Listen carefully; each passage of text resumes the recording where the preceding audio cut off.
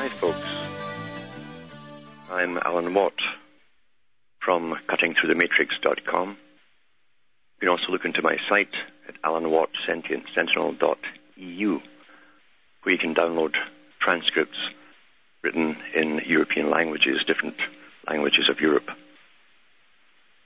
I try to give an overall picture, a much bigger picture of the world we're living in and how we got here and where we're going. Not because we all want to go in a certain direction, it's because we're being guided all through our lives along a predetermined course, predetermined by think tanks who are employed by very rich people.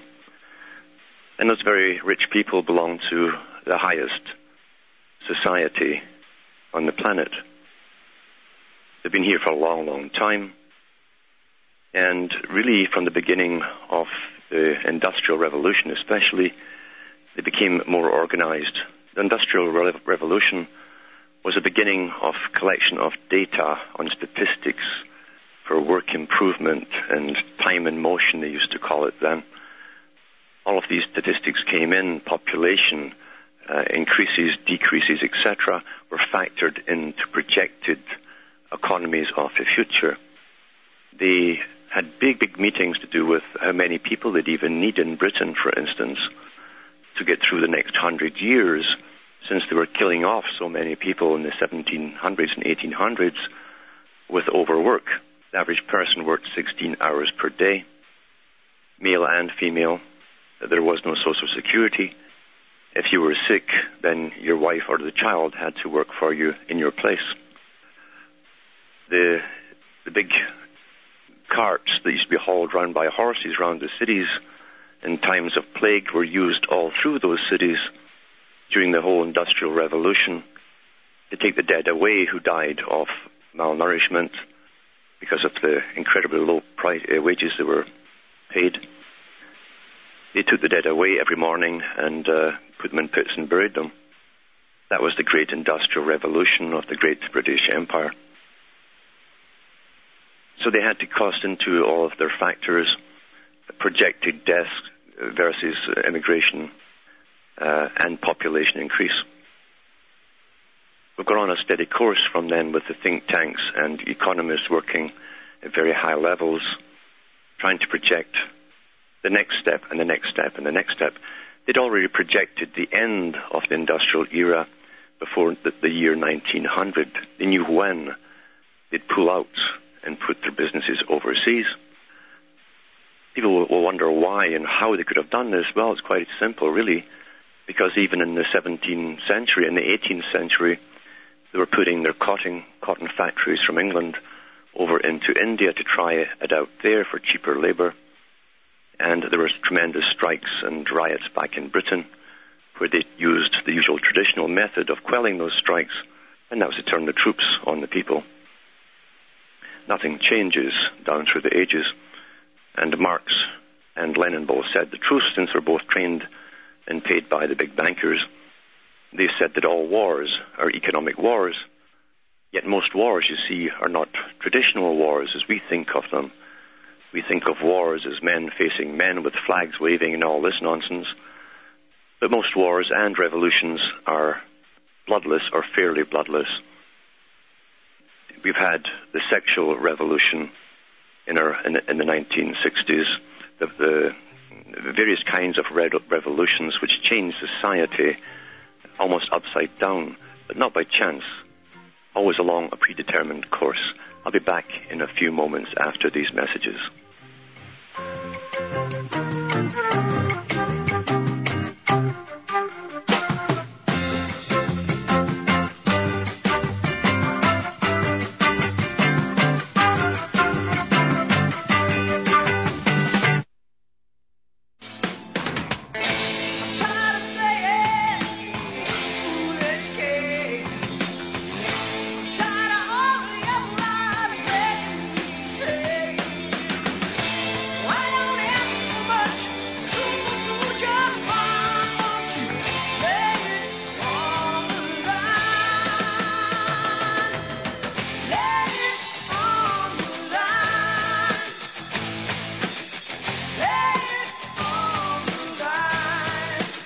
Hi, folks.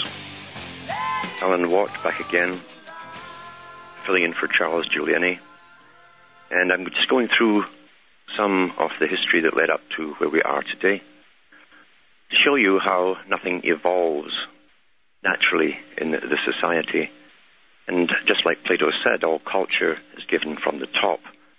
Any true grassroots culture coming from the bottom would have to be quelched right away because it would have unforeseen circumstances and a rippling effect right through society. You could never tell where it would end up.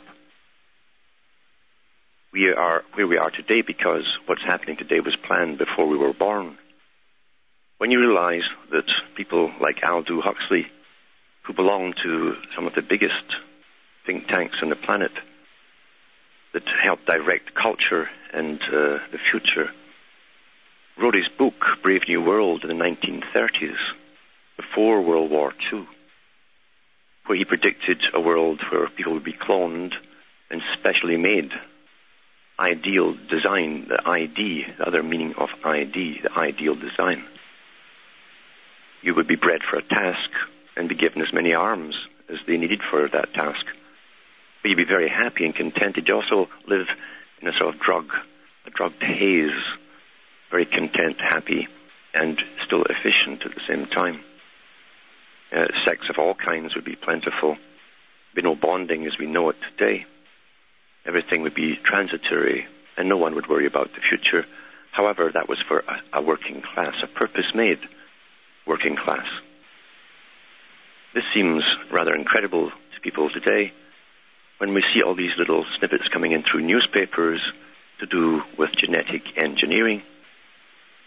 Yet no one asks why so much money and time and government grants have gone in that direction. Back in the 1970s, the big cry when they started all of this publicly, that is, was that if they could just find defective genes, they could cure illnesses. Well, obviously that meant you'd have to alter either parent that carried the defective genes or alter the sperm or the ovum before conception. That's what they meant by it, not after the fact, but before the fact you'd avoid it. Those who have seen the movie Gattaca, that is Gattaca, should take heed because that movie was based on what's coming right now. The purpose-made society. Again, in the 60s and 70s, the big think tanks put out projections on the future and how to get rid of the base people, as they called them, those that were lowly, those ones that were a few pennies short of the pound or a few cents short of the dollar. The idea came up that they would take sperm from mainly doctors, being a higher intellect, etc., and they would then breed up the population to a better standard, as though somehow having a little bit more ability to parrot what you're taught made you intelligent. They had meetings to discuss how to force women to accept the sperm donation. They knew that was a tricky one. It sort of interfered with the usual games people play during the bonding process. So all of these things were discussed and paid by your tax money, really, to find methods and ways to make it all happen. The health services had to be brought up into health authorities that we would obey.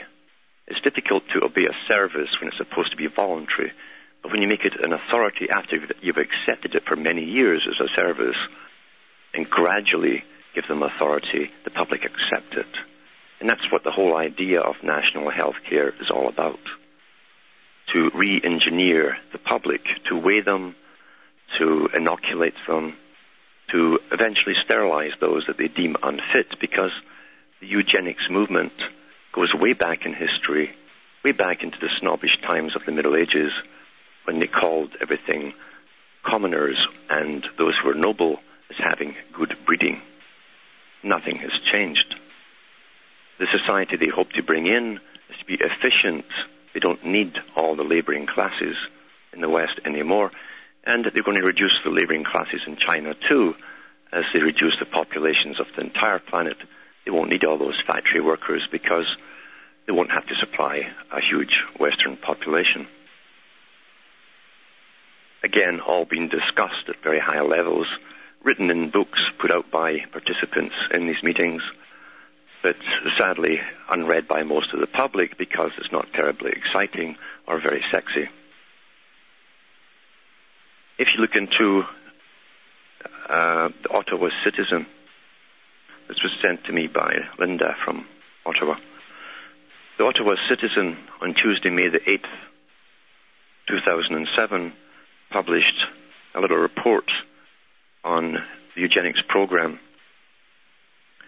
It was first printed in the Daily Telegraph, and the reporter was Roland Hancock. It says, from London, embryos are to be screened for a cosmetic defect for the first time in a British clinic, leading to warnings of a slippery slope towards the creation of designer children.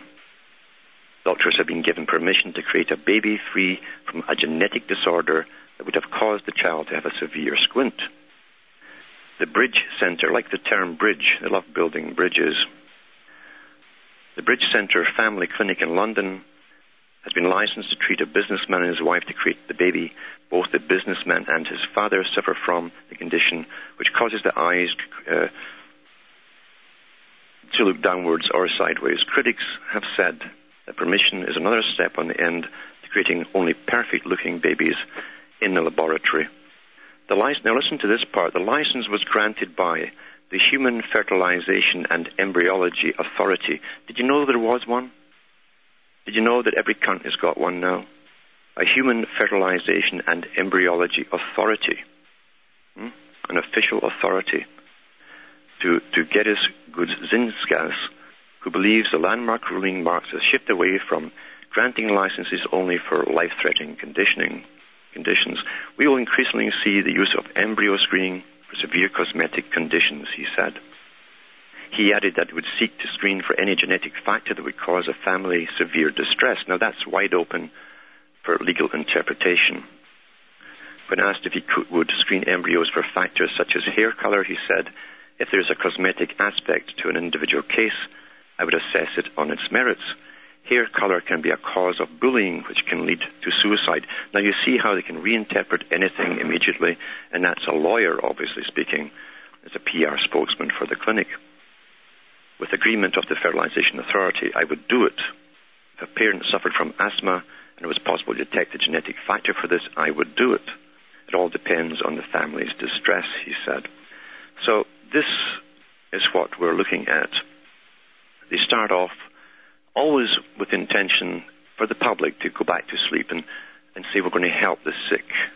Whether it's a brain chip for a quadriplegic or whatever, they give you the poor soul that you can help, someone in distress, you see. But we know that the big agenda is ultimately to create a whole new species almost of humans.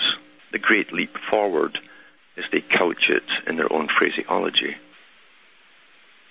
The great leap forward is to improve the types for more efficient work in this new efficient society, is to come out of this 100 years war that we've all heard about and we're actually in. One thing about psychopaths is that once you study them down through history, they're very predictable because they're creatures of instinct. They always end up doing the same things over and over. In fact, one of the traits of a psychopath is that they cannot learn by experience. They'll keep doing the same things over and over. And generally the psychopaths build themselves up to a big club and eventually try and annihilate all the people who they become terrified of down below, if there's too many of them. And the same thing is going on today. They want their beautiful utopia where they can be free of all worry of the public rising against them, because the public are always being robbed blind. What is called government today is nothing more than a huge mafiosa. That's all it is. And you have your little secret societies to join the mafia. You know, Mazzini was the man who was trained to take over the Scottish Rite of Freemasonry by Albert Pike, Giuseppe Mazzini. Mazzini just means Mason. And he was sent over to Italy to start revolutions, to unite all the little parts of Italy into a bigger, greater Italy. And Mazzini was the man who authorized the creation of the mafia. Its initials mean something much, much more. They run the legal system above and the illegal system below. You have the angels above, as they call themselves, the angles of the high masonry. And then you have your hell's angels below. What one cannot do openly, the other one can do covertly. This is how the system, in fact, runs. And like all big gangs, they extort money from the public. That's what keeps them going. Now, the messages are coming up, and I'll be back after a few moments.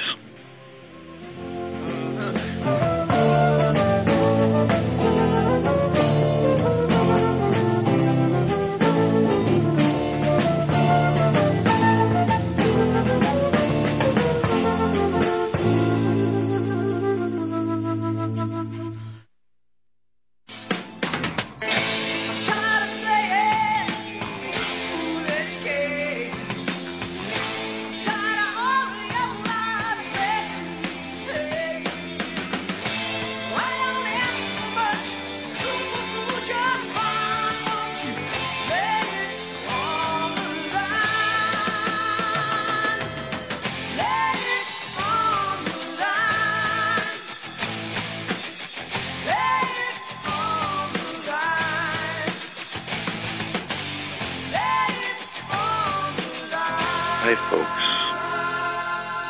Alan Watt back filling in for Charles Giuliani. I'm talking about the course we're on and how we got here. This course towards an efficient society where no one will be born without a particular place for them to work, an occupation for them where they're needed, you see. No more of this haphazard finding your own way in life. Even though we never really did in the past, we had limited choices, depending on where you were born, the parents you were born into, the family, their influence, affluence, or lack of it, would decide that you were limited in your choices as to where you would go. H.G. Wells talked about this, and he was a propagandist for the British elite. H.G. Wells was always given little realities to write stories around, to get the public excited to go along a certain course, in fact, and to get them used to the certain ideas. It's very important to give even animals familiarity of an object or a person before you approach them. The longer you do it, the more easy it is to eventually approach them. They accept you as being part of their environment. It's called predictive programming. H.G. Wells is a man who coined the term the war to end all wars when they fooled a whole world into fighting World War I. It was supposed to bring equality out for the first time all over Europe, equality where no one would have to worry about not having a job or a home to live in. It was very important those days having a home to live in because there were far too few, and far too few people could actually afford to buy a house. They got over that hurdle by bringing along World War II and resurrecting the same big promise. We'll build you all these council homes, which you'll pay for by your tax money if you just go and fight World War II, you see. And they all went off and did their bit, you see, did their duty and waved the flag and all that stuff and killed lots of people and came home to find out, well, they still hadn't done it all. And so they opened up condemned buildings, some of them 100 years old, and to put the new married couples into. They're always a bit late on their promises, but when it comes to war, they've got all the money in the world. It just materializes, and they find lots of pockets of money around parliaments and in ledgers and so on. Big con game, because we live in a world of extortion. One gang goes around demanding money by force. It's much easier if you train the public that it's all for your own benefit. Even now, when you look at the salaries of politicians, especially when they can retire after 5 years with a full pension, which isn't bad work if you can get it, and you compare it with your own income and the taxes that you have to pay, there's a tremendous disparity between the two. But the beauty from the elite's point of view is they have trained the population that it's all quite normal.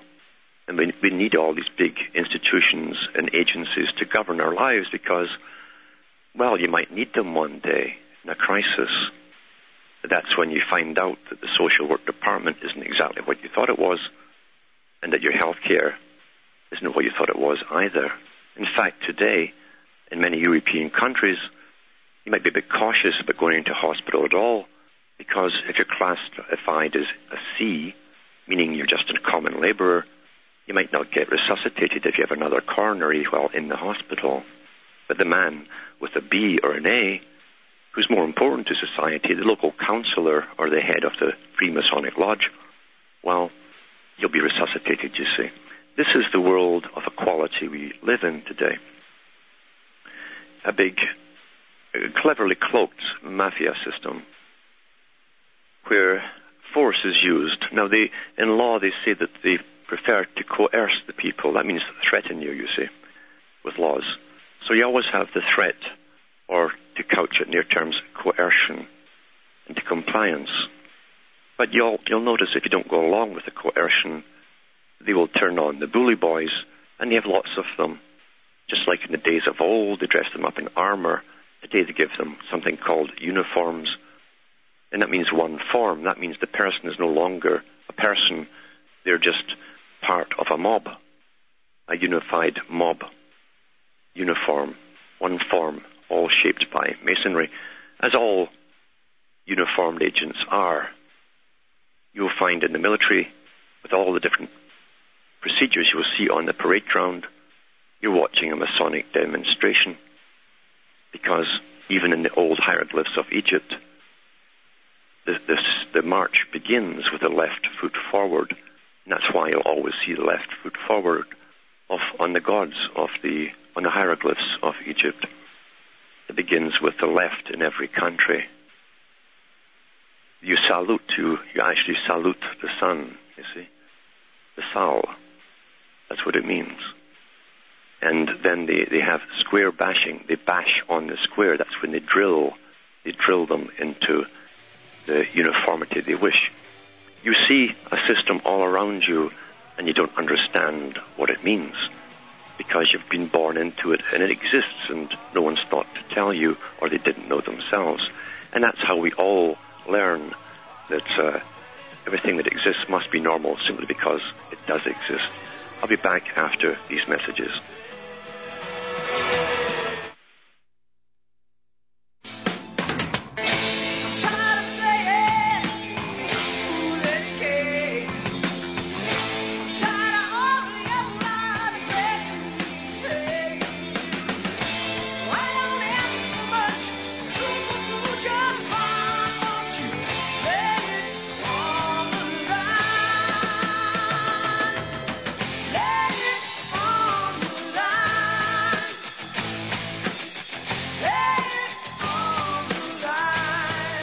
Hi folks, Alan Watt back again, filling in for Charles Giuliani.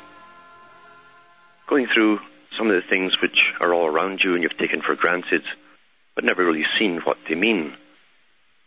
If you look at even the Star Wars series, you'll notice that most of the troopers were faceless, basically, because people who join armies in peacetime, when they're not called up or conscripted, are mercenaries. The god in all times of the soldier is really Mercury, as it is for merchants. So merchants and mercenaries and their god of Mercury never changes, really. They're faceless people. They become one. They're cannon fodder. They don't care who they kill. If George Bush or the people behind them, because they do have people behind them, so there's no point really in attacking George Bush over any policy. If they wanted to make the Aborigines of Australia the target tomorrow, you'd be amazed at the demonization they could cause overnight. And suddenly you'd all be shocked to find that the Aborigines had all these weapons of mass destructions hidden underground, camouflaged as boomerangs, and you'd all believe it. And everybody would be chatting about it overnight and over coffee and getting all panicked about it. And then people would see flying boomerangs in the sky and think they were UFOs before you knew it. And then other authors would make books on that too and make a lot of money.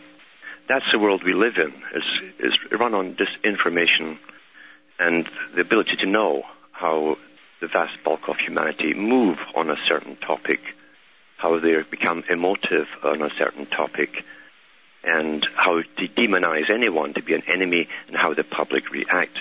The women always look for the strongest person to promise them safety. That's why dictators, as Goring and Goebbels both said, the dictators must aim at the women and promise them security above all else, food and security. Then the men, of course, feel that their family, if they used to have one at one time, in fact, was a family unit, they would go off to protect the family unit. Now they just go off because they see it in video games, men with black uniforms killing people, and they want to emulate them because most people seek power. They look for the most powerful, and the winners are the ones that they join. That's how simple this system is. We are perfectly well understood, just as laboratory animals are. We're the most studied species on the entire planet. We have been for thousands and thousands, perhaps millions of years, because all the junk we're told about Mr. Darwin was nonsense. That was a higher religion he was espousing. He didn't even write the book. His grandfather did before him. We're living in a matrix where many levels are programmed for you to pop into and get more distorted with the illusions around you. Very confusing if you're just waking up. Don't panic if you're starting to wake up, and don't fall into the usual traps of trying to find a savior in the form of a two-legged man on the planet to save you. It doesn't work. It doesn't matter whatever they promise you, they're generally frauds and put out there by the other side, be it politician or otherwise. You can't have a good world without participating in your own destiny. You can't hand it to someone else and say, please do it all for me. Doesn't work that way. Never did work that way. We must all do our little bit towards altering the course we're on, and we mustn't go heads on with the controllers, because the controllers understand our nature is to hit them head on. That's what the chessboard is all about. The black and the white squares. You have to think things through and decide what kind of world it's supposed to be or could be, because, like Lenin said, there are 1,000 directions humanity could take. It's just that the public mustn't be allowed to know it. They must think that the life they're born into and everything in it is natural and must have evolved that way by itself. That's as simple as that. As simple as that. The tragic thing about the world being changed now is that everyone is adopting the American culture, which isn't American either. It was created by a small dominant minority in the U.S. In the 1960s and 70s, international meetings were held by the Council on Foreign Relations in London with its parent organization, the Royal Institute for International Affairs, and all the other British Commonwealth groups were there present too.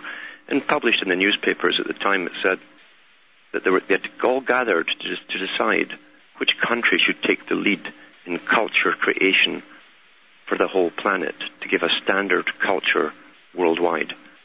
And it was a toss-up between Britain, with its little Pinewood studios, or Hollywood.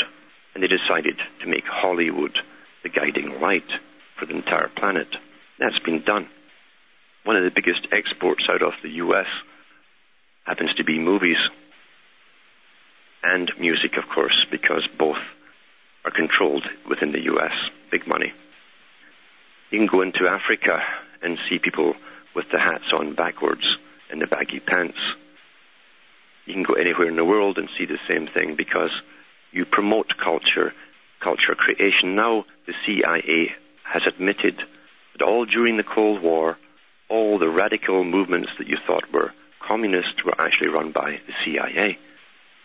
The idea being, supposedly, according to themselves, that those who would want to join a group would go for the most radical, so they would make them the most radical of all. And that went for the music industry, the far-left political parties, and everything else that you thought was the enemy. Run both sides of everything, and you've got it made. Very, very simple. That's the world we live in. We're treated like animals. Behavioral psychologists are paid incredible amounts of money to run huge think tanks to manipulate us with our fashions, our music, and all the other things that go into culture. We emulate what we see, or as Charles Galton Darwin said, the people mimic. They mimic like monkeys. Now, we can't refute everything they say, because you can see it all around you. When the fashions come out, suddenly everybody adopts it, no matter what it is. If it's hanging pins out of your cheekbone, or an anchor hanging from the back of your ear or something, the people will adopt it because the stars at the top make it trendy. Plato talked about it 2,300 years ago, how it did the same back then. Nothing new under the sun, they say. We have never been given the chance, certainly not in the last couple of 100 years, to really develop our individuality as we came out of the Middle Ages, the feudal system, where you had a collective type society that didn't know very much. You were kept in the dark. You would run through the forest and be terrified because you'd been taught about demons and ghosts and spooks. And you'd run into that big church where the candles lit and felt all secure. And there's the man in the dress talking in a different language you couldn't understand, but it was magical, and you were now protected. That's what happened, and that was your worldview of everything. God was in control. And in those days, of course, there was no personal God.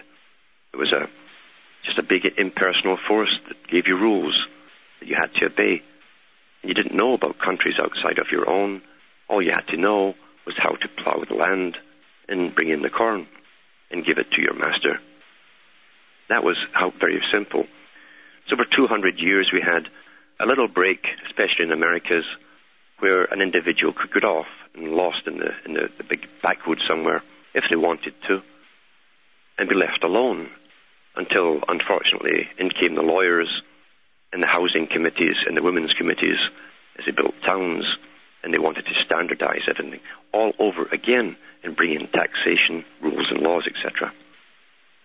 Now they've closed off pretty well all of the loopholes where a person could live independently. That little couple of 100 years we had of potential freedom, they want everyone in this system. They threw out the net, and they do love nets. That's why you have the internet, you see. And the web. You get stuck on the web.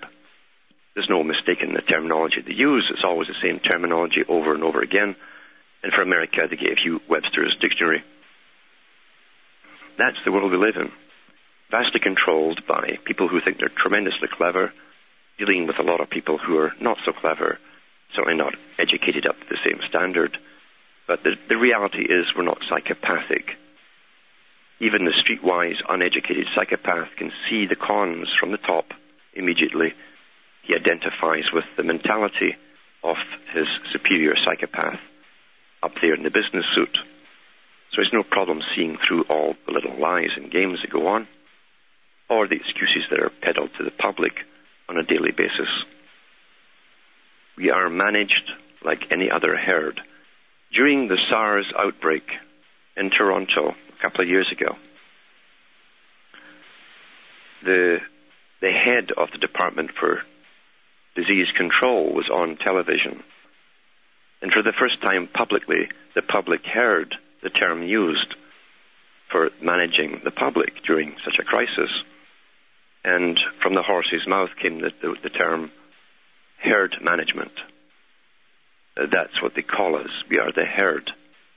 They're taught that now in high medical circles. And when there's to be an outbreak, they must manage the herd. Oh, moo, moo, moo. There you go. should really be ba, ba, ba, because perhaps during all this crisis management, you won't see anything on television except professionals telling you what to do. What to do during crisis management is quite simple. You do what you're told, because under the NATO agreement that every country signed in the West, you have to be contained in that area that's infected. No one gets out, probably permanently.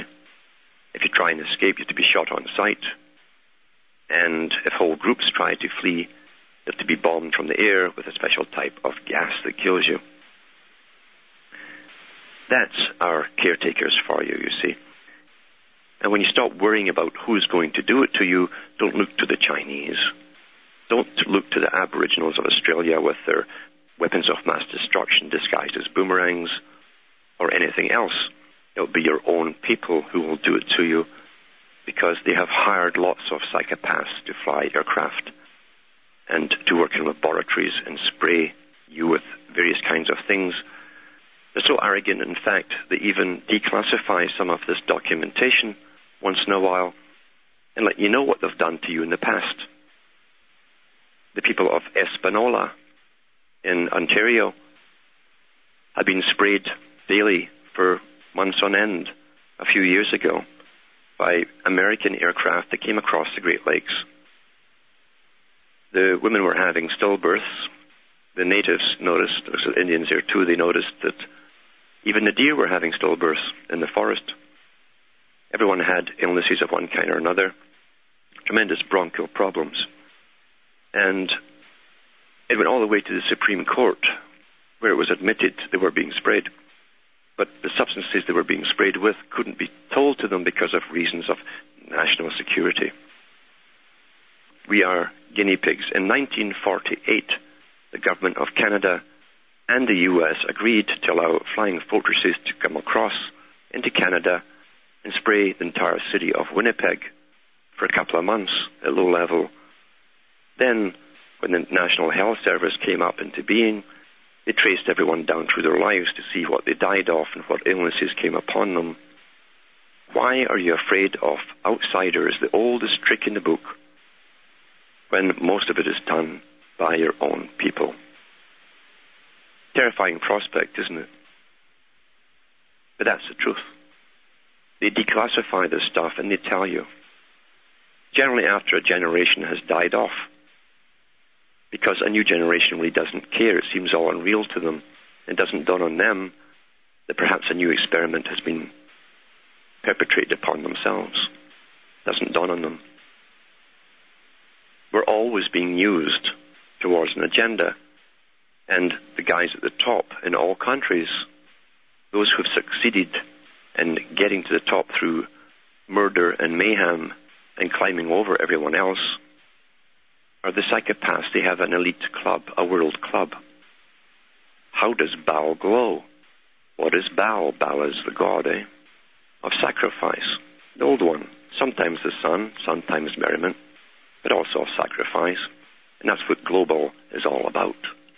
You're watching the real Illuminati come to the fore as they think of themselves.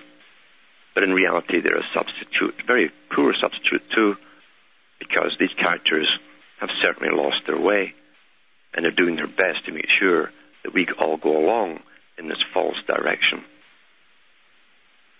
We are at a critical phase because no one within the general public has ever had a chance to vote or decide or even debate on any major topic that concerns their own lives or those around them. It's all done for us. The emergence of the non-governmental organizations were all planned long ago. The non-governmental organizations were used in the Soviet Union. That's what Soviet means, government by councils. These non-governmental organizations that you think speak for you, even though you've never voted for them and might never even meet any of the members, pretend they're grassroots.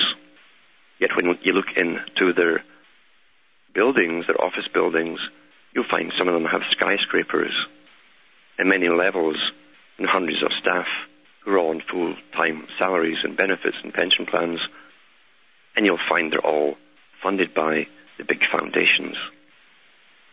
The foundations that Albert Pike talked about creating that would rule the world. The foundations that Adam Weishaupt talked about too. It would be the front, the methods by which they'd pay all the institutes that would guide the planet along its merry way. We are run by the new worldwide Soviet, and that is why Lenin said that the dictatorship of the proletariat, really it meant over the proletariat, would only last about 70 years. And then it would merge into a new system, not quite capitalist and not quite communist. It's a merger of the two with the fasci at the top and a massive bureaucracy running the public in a communistic style down below. I'll be back after these messages.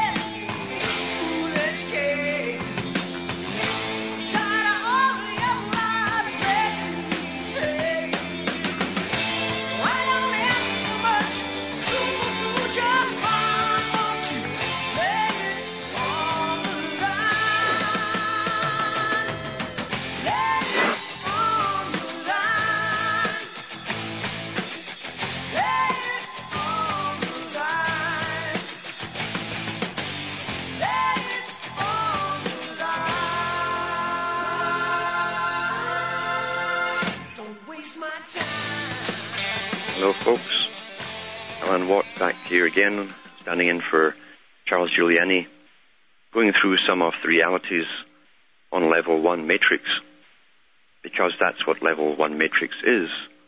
It's the basics. People who get off the floor of the matrix panic immediately when they wake up.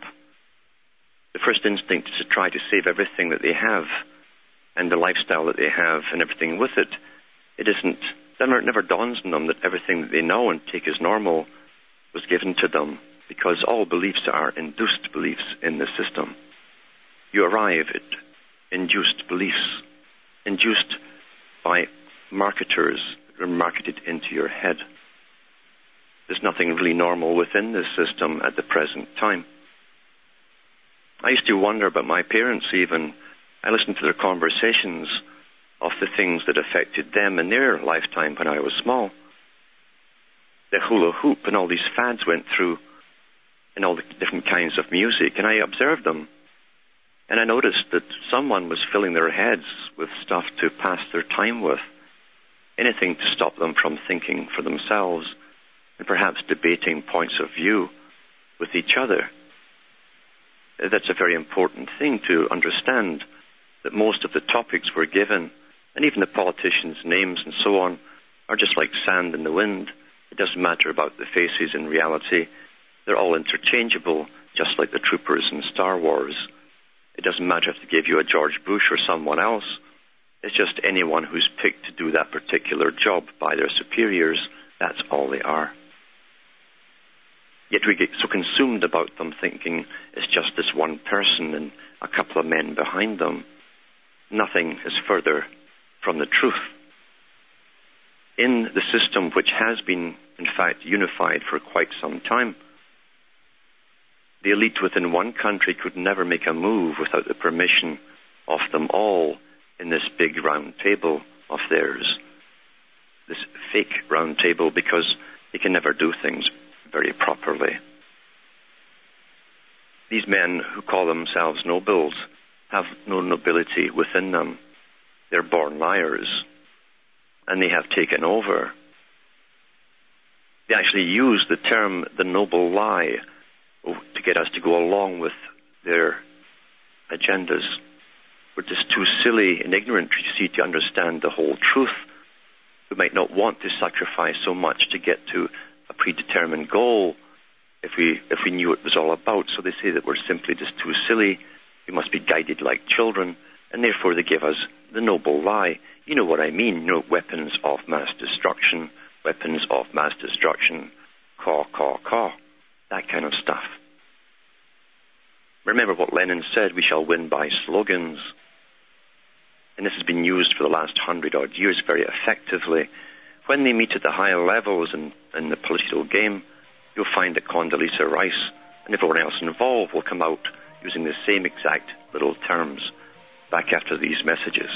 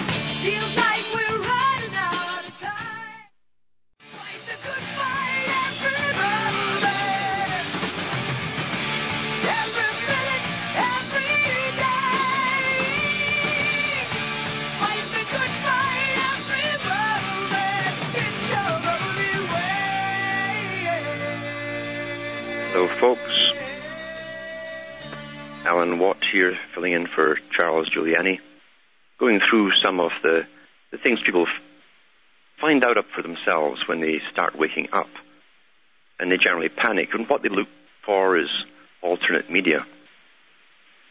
They suspect they're not being told the whole truth. In fact, they suspect often that they're not being told any truth at all, and that's closer to the truth. We're all being lied to on a grand scale, coordinated scale by all big media, the middlemen, the men who peddle disinformation to the public, that gives you your perceptions on reality. It gives you a false reality, which you then accept as normal as long as everyone around you does too. Don't panic, and when you check into alternate media, tread carefully, because we have a minefield out there too. Yes, there's a lot of bad news, there's no doubt about it, but don't be overwhelmed by the plethora, the avalanches that are heaped upon you. We are under attack, there's no doubt. It's happening every day by mainly lawmakers and committees all meeting together and passing laws and making stipulations, but they haven't pulled it all off just yet. What they need in law, in the legal system, and in the entire system is our cooperation for every step of the way. As I say, they like to coerce us along a given path. They will use force when the time comes, and they have foreseen this too.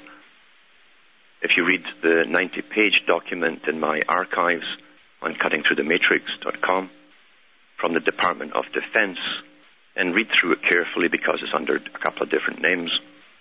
But this is the premier think tank for the military in Britain and also for NATO. They foresee nothing but 30 years at least of uprisings coming out of the public, one after another, flash mobs as they call them. So they know they're going to do various things, a series of things, which is going to get Joe Sixpack rather disturbed. Maybe even turn off his television set for a night, and he's going to be left in silence. He'll really freak out then. And he's going to start rebelling, because they know what they're going to do to the public, and you can too, if you go through the agenda that comes out of this wonderful agency called the United Nations, the UN, French for one, where we're all one. Because under the Kyoto Accord and Agenda 21 for the whole 21st century, they're going to cut all of your energy consumption way down to even perhaps below a third world status. That means you won't have 24 hours a day electricity every day of the week. That means that you won't have your oil or your gas or gasoline when you want it. But initially, you're going to simply pay through the nose for it. They're going to put the prices up by the power of the purse, as I like to term it. until only a small elite can afford it. The rest are supposed to gradually move into the habitat areas, which are just the big cities for the general public, which will become overcrowded. Eventually, they want to reduce the populations. It's much easier to handle a reduction in population when you have them all together, living on top of each other in a big crowded city. The United Nations is the one that authorized the creation of what they called super cities for this purpose. And over the last 10 years, you've seen the major cities amalgamate with all the lesser ones. They form one huge big city, all in preparation for Agenda 21. It goes on and on and on, but it's all out there for you to see. I'll be back after these messages.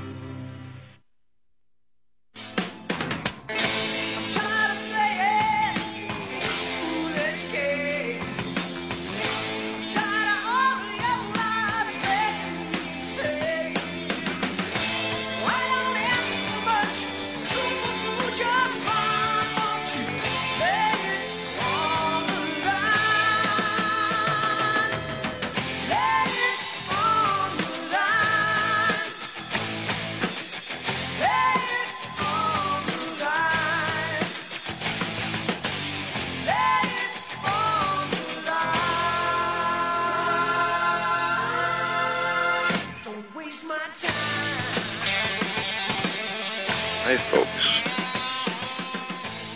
Alan Watt filling in for Charles Giuliani, going through some of the low-level metrics for those who are just waking up and becoming terrified. It's like coming out of a dream into a nightmare. That's how I refer to it. When you realize the real world that you're living in suddenly becomes very unfamiliar to you, with all of its customs, its trends, and even the conversations of those around you. You realize they're talking robots, just parroting what they've heard on the news. This is exactly what Zbigniew Brzezinski talked about in his book, Between Two Ages. He said shortly the public will be unable to reason or think for themselves. They'll only be able to parrot the information they've been given on the previous night's news. And that's where we are with most people. So when you wake up, you do realize that, see, the aliens are here, you're one of them. You become an alien within your own land. You become alienated to those around you who probably think you've gone sick or crazy. When you start babbling on about a new world order, when, how could it possibly be something like that? The media would have told us all, wouldn't it? That's how they reason. They have no reason at all, in fact. Even when their own world is changing and they're all getting ready for ID cards and they're getting stopped in their vehicles and searched and all the rest of it, they take this progression as somehow being normal simply because everyone else accepts it. So if all the normal people accept it, then that's how they judge themselves. I must be normal too. If you're complaining about it, you actually frighten them. You frighten them because deep down they suspect if you're right, they might have to make a decision as well. And that scares them because they're a collective. The mass man doesn't like thinking for himself. That's why you consume so much television and watch ridiculous things like sports, which is just the greatest pastime ever invented. It doesn't change anything in the planet, except you've just lost a few hours of what could have been conscious thinking. That's the function of sports. That's why you go into an arena. Aaron is the high priest. Arena comes from Aaron. You're all in the big circle there, you see, where your energy is drained from you. I prefer to stay out of the arenas myself. And I don't get into the team stuff, because the team is just, as Hitler said himself, is a peaceable form of warfare. You're being steered along warfare guidelines with different colors. In old days, before the uniforms, they used to give a little flower or a ribbon to put in your hat so you'd know who to kill and who not to kill. And then when taxation came along, they got standing armies and gave them proper uniforms so that you'd know, obviously, who was your friend and who was your foe, all by what they wore. Thank goodness that doesn't happen in Civvy Street. We'd all be killing each other. But that's how simple it all is and how ridiculous it all is when you stop and think about it. When you get out of the first level of Matrix, you're looking for alternate media. And then you realize that the other side has put up a mass of flags, each one saying, come here, I've got the truth. And you rush off in all directions looking for the truth because you cannot believe that you, being so smart, could possibly have been fooled so easily for so long. Your ego is hurt, you see.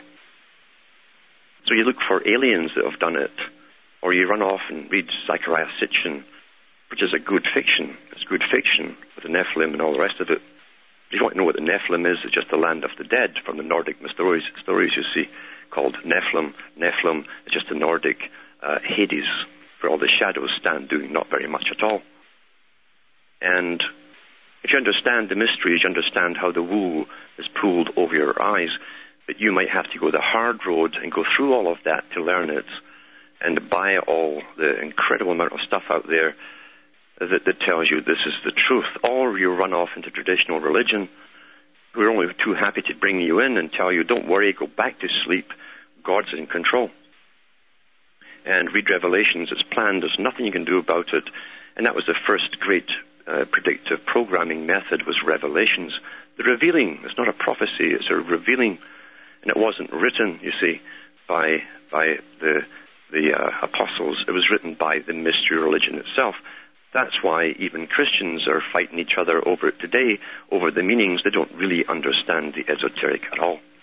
It's a business plan, a long-range business plan, which they knew they could pull off.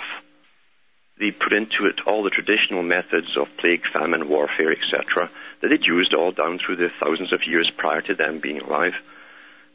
And the mark of the beast is nothing new, because in ancient times they tried to give everyone an ID plate at one time. Even the slaves had it. You'd have half a plate. It was broken. It was pottery with an insignia, a mark on it.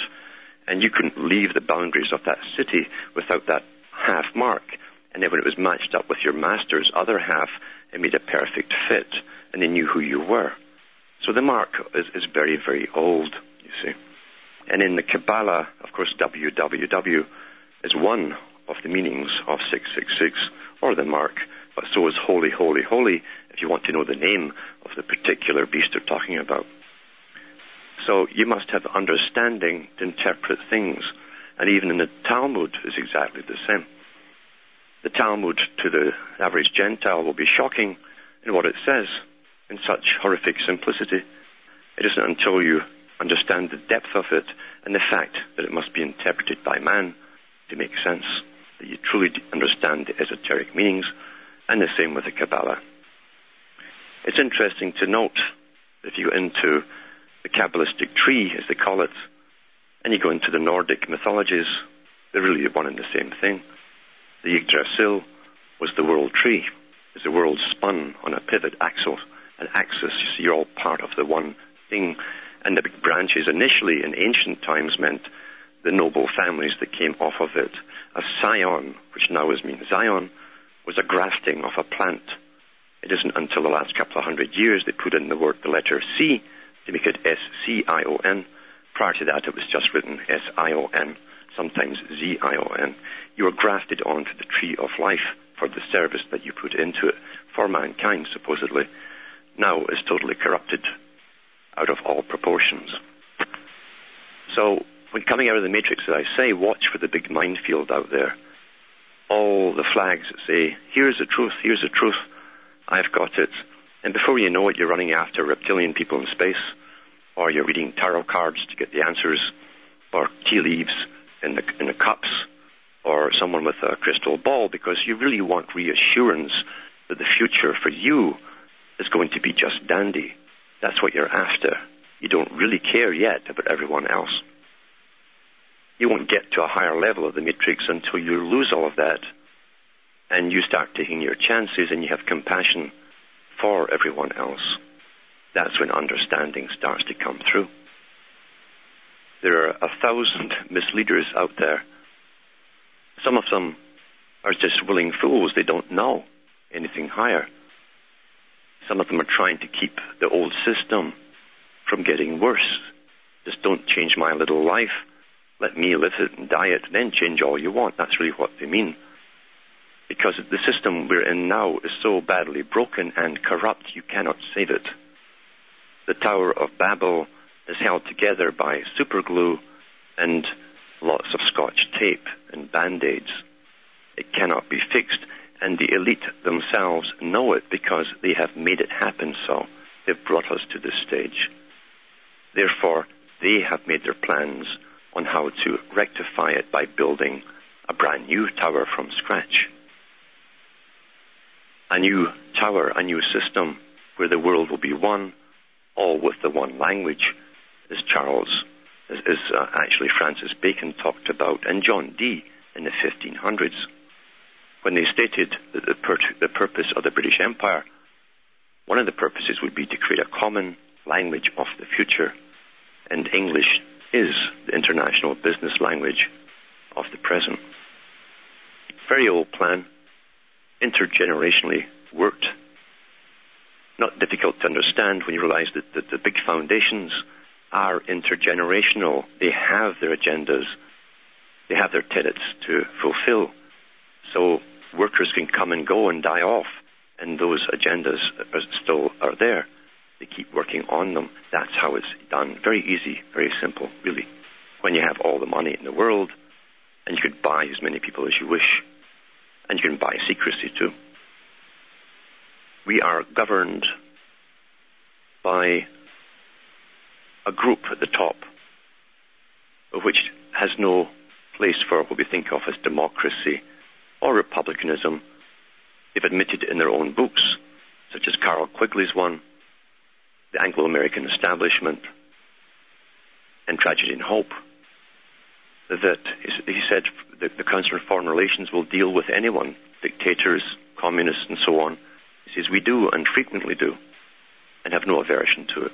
So they see all the other institutions as inferior and useful tools, which they are, in fact, very useful tools for them to bring on their world agenda, the planned society where you will have no say whatsoever in not only the future of the world, but your own personal future. You won't be given that choice. I'll be back in a few moments after these messages.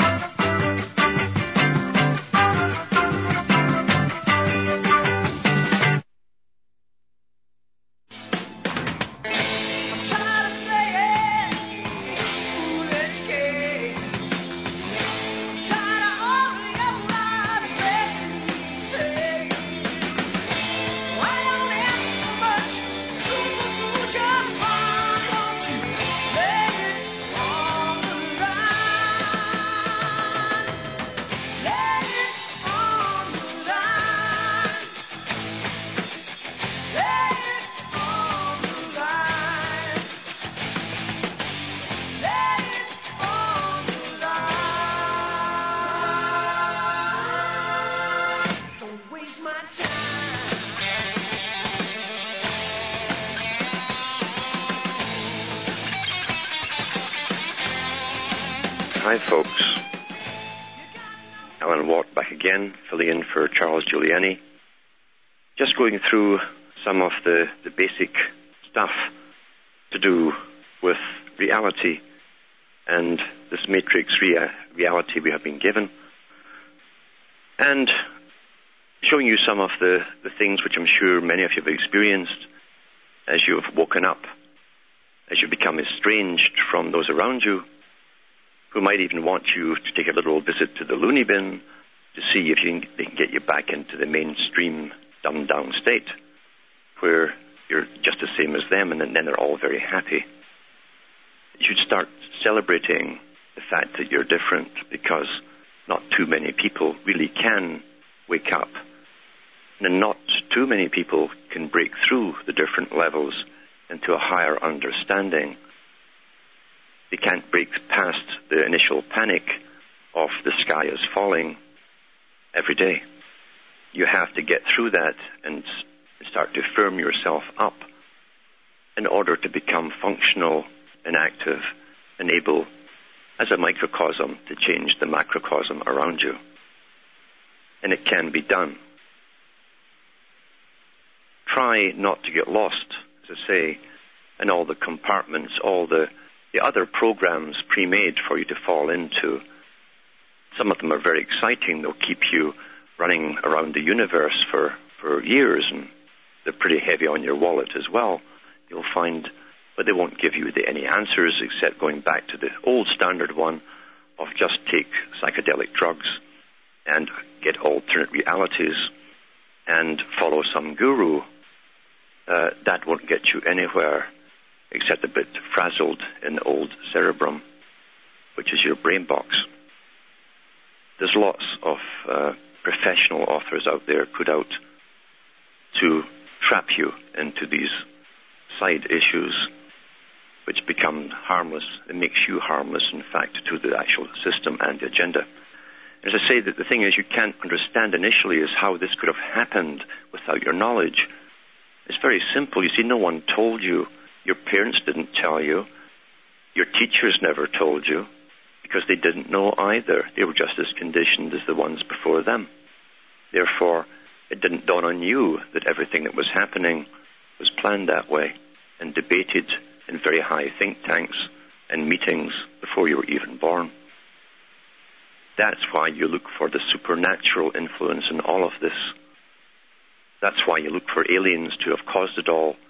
And it's so strange that either in religion, which brings you around to the fact there's nothing you can do about it because God's planned it, or the predictive programming of, well, the aliens made you as an inferior species, nothing you can do about it. It's amazing how they all end up at the same point. There's nothing you can do about it. Is that by coincidence? I wonder. The fact is you have a mind of your own. You have the ability to go beyond the normal human if you so desire. But it does take the losing of the initial fear. It does take the breaking down the barriers. And you do it by looking at yourself first of all before you start looking at other people in order to get compassion for other people. Some people have been in this battle a long time and become disgusted with the general public who simply don't want to listen. And I say it's not that they don't want to listen. The fact is most of them have been so indoctrinated and so damaged they're unable to understand you. They're completely unable. Therefore you must use your time sparingly and go after those who are asking the questions. This is the meaning that's been used for thousands of years behind the dead and raising the dead. The dead must try to walk themselves. It's only then you can help them. The ones who remain dead have to bury the dead. That's what that meant long before Christianity picked it up. It's the same in all ages and just as true today. The amount of energy you will expel on one person, it can be tremendous when you're trying to bring them up to speed. And you can't allow yourself to be completely drained by them. Neither can you allow yourself to be sidetracked into their particular theme or hobby of, is it the UFOs, is it the aliens, is it the walking reptiles? Did the Queen Mother really eat someone at a ceremony and drink the blood? And all that kind of stuff, you see. You can't allow yourself to be drained by it because we're trying not to take on this New World Order crew head on because you don't resist evil. You use it like judo. You use their impetus to throw them off course. They expect you to hit them head on with equal force. That's why they're all prepared for it. That's why they've been building up armies of internal multi-jurisdictional task forces or police for years in preparation for all of this. And I'll be back after these messages.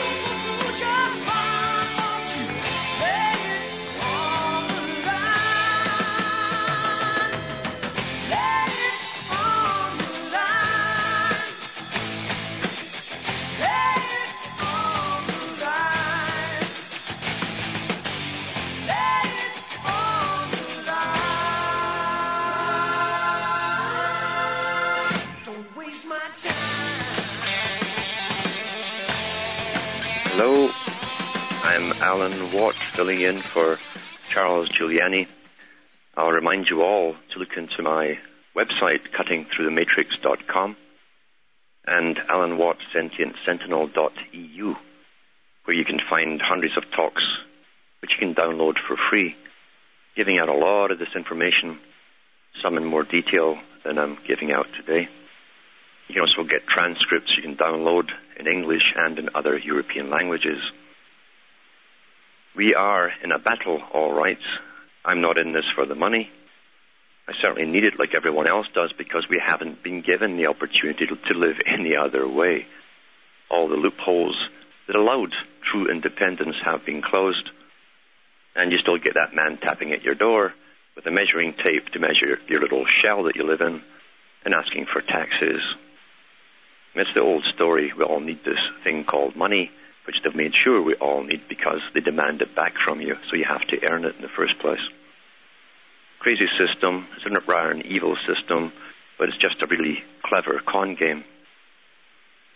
The ancients used to say that all you had to do was train one generation into a new belief system, and that will become the reality because the parents then of the next generation would teach the next generation that all was normal, no matter what or how bizarre it happened to be. Nothing has changed in that direction, except that with standardization of world education, it's become much easier. And with, of course, that one-eyed monster of the television set in your house blinking away all day, it's much easier to give you propaganda directly to your home, especially when it's done through fiction. It's far more effective. It doesn't dawn as we're being programmed. But that's what it's all about, predictive programming. Getting you used to ideas is called possibility thinking, so that you will experience them come to life in reality and think it must be a natural progression. Never dawning that, no, that was the point in the first place, to get you to accept it by gradual indoctrination. If you had all the facts on anything, you might freak out, in fact. That's why you're not really given any facts. You're kept like children. Actually, we're kept like mushrooms. We're fed a lot of feces and kept in the dark. That's how simple it is. Be careful, as I say, when you're waking up, not to go on the wild goose chase into all the other predictive programming methods that are out there. As I say, God's in control, and God's planned it, and how can you fight God? In fact, if you fight anything, you're fighting God. There's a double think for you. You're neutralized before you begin, in a la-la land of click-click mode, like a robot. Or you're looking for some fortune teller to tell you your future. As long as you're safe and going to be okay, then you can breathe a sigh of relief. That's what you're looking for. And even if you pay a fortune to do so, you'll still never really be sure. So you go to the next guru, and spend your life chasing different gurus. And that's how people generally react. They want security because they have been brought up in a form of socialism. Socialism is perpetual childhood. You've also been brought up in the new collective society, which tried to break this embryo, this beginning plant called individuality that we've had the chance of gaining over the last couple of 100 years, in which the United Nations and all those involved with it have declared war upon. They have declared that the individual is the enemy. They must eradicate individuality. It's much easier to have the collective controlled as one than to have to go after and convince or brainwash each individual. The individual has the ability to cause ideas to come out there. An idea, you see, can have incredible rippling effects across the planet. And they know this because Arnold Toynbee, who was the master that taught the Rhodes Scholars back in the 1930s, he was also the son of the previous Arnold Toynbee, who also did the same thing. These guys have hereditary jobs and occupations. He mentioned at the big international socialist meeting held in Denmark, I think it was, in 1932. He said that an idea is picked up as soon as it's thought by people across the planet. He meant almost telepathically. And it is, in fact, Carl Jung would say it was a form of synchronicity. Where did that idea come from? Where did this fire come from that's catching you, that's got you all going? That's what he meant. And they use this in their own religions, this whole idea of a form of communication by thought itself. Thought can have an impact. Thought is energy. And the ancients used to call it forms. We find the ancient Greeks talking about the creation of forms. And along with the form came the idea and the emotion attached to it. They say that energy doesn't change substance. Well, it just transforms itself into another form. And I think there's a truth there. Why is it that we all, or at least the ones who are awake, can pick up on things so quickly at the same time, and the rest of the public haven't a clue what you're talking about? It's a definite truth buried in there. And as I say, the elite have mentioned it themselves at their high meetings. If they can quell the individual from having such thoughts, perhaps they will have their perfect utopia, their brave new world of purpose-made, ideal-designed workers. On the other hand, if they will to live and think, and with it comes the burden of thinking. Many people, you'll find, will love socialism because thinking is a burden to them. The thinking is something which worries them because that's all they see is worry. They want to simply be happy. Like perpetual children, many will give it up willingly and say, take this burden off me and deal with my life for me. That's the happy slave, you see. A tragic thing to think about when you're given this one life, to go as far as you can possibly go. And yet many fail at the starting line. Others fail along the way because they can't handle the burden of thinking responsibly. Because life has its pleasures and its pain. That's called being human. It's only in the last 30 years through advertising and through media they've changed that. You're supposed to be happy all the time, like some grinning manic fool. And that's impossible if you're actually sane. To experience all emotions gives you the ability to reflect on the opposites. If you don't know what the opposites are, how can you tell what happiness is if you haven't known sadness? That's called being fully human.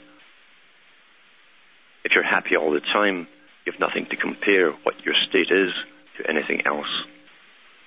This is what we think of when we look at children with their exuberance. They are so exuberant because they haven't gone through any stages of incredible sadness yet. They've made us into a world of immature children. In days gone by, the elders and tribes passed wisdom on to the young. This was a survival mechanism. They passed everything that they'd gained from their predecessors on to the young.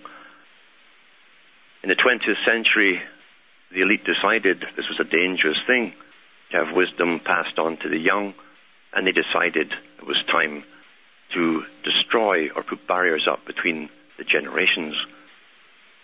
And before the 1950s, they didn't have the term teenager. It did not exist. That was through psycholinguistics. They actually created a barrier to make people who were in the teens think we're different from those who are not. That's how it started. And then they projected a culture to those teens, you see. They gave them what they thought was their own culture, and they adopted it quite readily. The barriers were put up, and then the slogans came out from what people thought was the communist side, saying don't trust anyone over 30. They also started to get rid of older teachers in school, and that's why most of them today are about 32 and under. They prefer them to have them as young as possible because the youngsters will identify with young, and then all the media you see and all the fiction you watch has very young people in it. You don't see the old-type Humphrey Bogarts anymore as the main characters. It's all the very, very young. This is to make you think that the elderly are out of the picture. They have nothing to give. They are technically useless. And that's what they've been feeding us with. The idea that anyone who's older is in their second childhood. So whatever they say is irresponsible and plain silly. Another sad truth is, today, because the wisdom has been eradicated and hasn't been passed on from generation to generation, there are very few elderly people left with wisdom that they can pass on. How sad it is to think of the countless generations who've lived, worked, gone through wars and everything else, and died, never knowing that everything they thought was real, and all the news they gobbled up daily, and all the reactions they had to Great Depressions and recessions, and all the nonsense we're fed constantly to keep us off guard, was all planned that way. They never knew reality at all. Not only that, they never suspected there could be any other way, or any other reality existing. We are at a stage where anyone can go out and search the old books put out by some of the planners and the workers, their high employees, with the agenda in it. And that's all you have to really look for. You don't have to look about or out there for the space aliens doing it. You don't have to deal with any of that stuff. Just look at the books and the biographies written by the helpers and the big boys, the Brzezinskis, the Rockefellers, these kind of characters, the Bertrand Russells, the H.G. Welleses. Look at their books, and everything that's happened in your life and your parents' life, you'll see was planned that way, because these guys will tell you that in their own words. It hasn't stopped.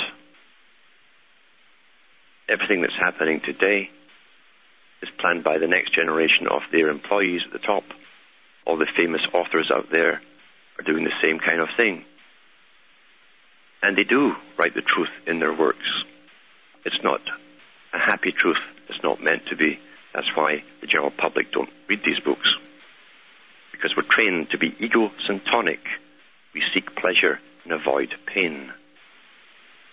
When you do that, you've just signed your own death warrant. At least the death of your mind. One good book to read is called Escape from Freedom by Erich Fromm. F-R-O-M-M. Escape from Freedom. This book was put out about this dilemma, concerning the dilemma of the individual versus the collective. He goes through, because he was involved in big think tanks, he talks about the sadomasochistic techniques that are used upon society, where the sadists go in to the power elite at any level they can, even down to the local cop, because they love to see people squirm. They love to intimidate the weak. That's how the sadist gets off in life, over power. That's why George Orwell had it in his book 1984, when he asked O'Brien why on earth they went to such extreme lengths to torture and control even the smallest individual. And he said, it's because of power itself, power's sake. These people are addicted to power, the power of PO, the power of. They're addicted to it. They are sadists in actuality, and sadists hate the weak. The weaker they can make society, the more they hate you. I use the analogy of someone breaking the legs of the cattle in a field and then kicking the cattle because they can't get up. That's what they've done to society.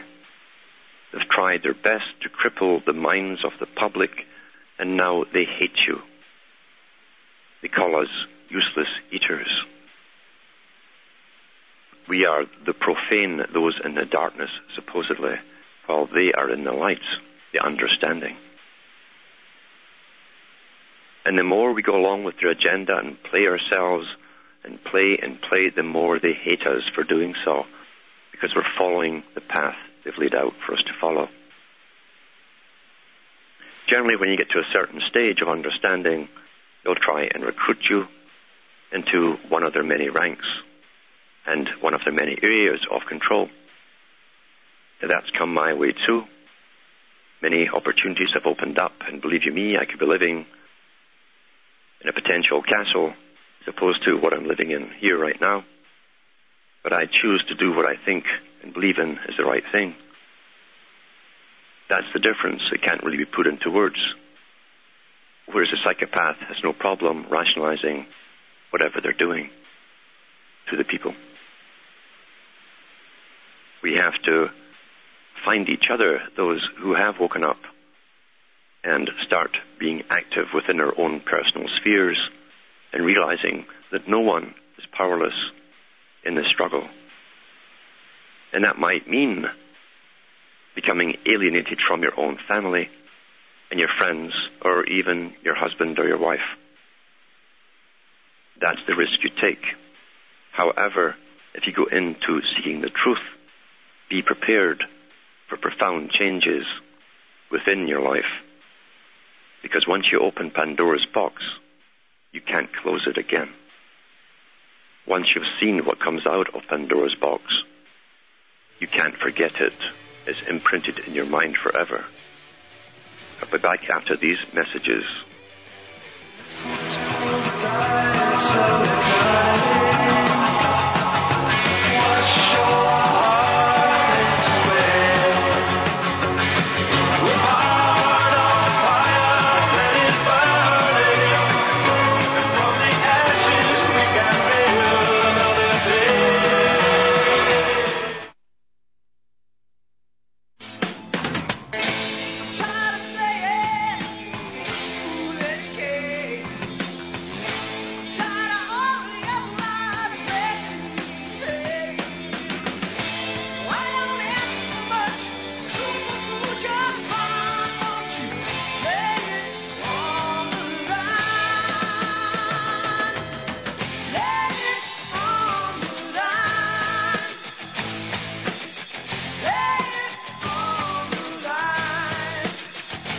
Hello, I'm Alan Watt, filling in for Charles Giuliani this Friday.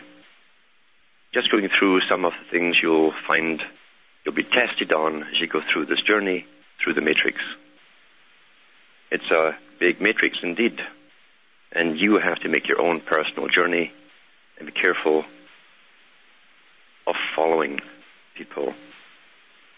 Always make sure that it's your path that you're on and not someone else's. Check into my website, cuttingthroughthematrix.com, for lots of free downloads on these kind of topics, giving you some of the history of the peoples involved in creating what you think is your reality. Also check into sentientsentinel.eu for the transcripts, which you can have for free download in different languages of Europe. I'm not here to paint a pretty picture or to tell you that you're going to save that which is familiar to you. Not in the least, because that which is familiar to you, as I keep telling you, is given to you. Every generation is given their own reality according to how it serves the system. And they often fight and die for it, never realizing that it was never theirs to begin with. Whatever you fight for, you must go within yourself to decide first what's important to you and what's real to you and what would benefit others in the long run. This is a long-term battle. We want to get it over and done with. That's our nature. You realize it's been going on for thousands of years, and you've got to start slowly. However, once a snowball is gathering speed, it becomes rather gigantic as it's rolling down the hill, and that will happen eventually. We have to keep plodding on through all the plethora out there of disinformation terror and impending gloom and doom, to reach the other side, which hopefully will be much brighter than this one. For me, on this Friday, have a good weekend. I'm Alan Watts, and I'll be back next week.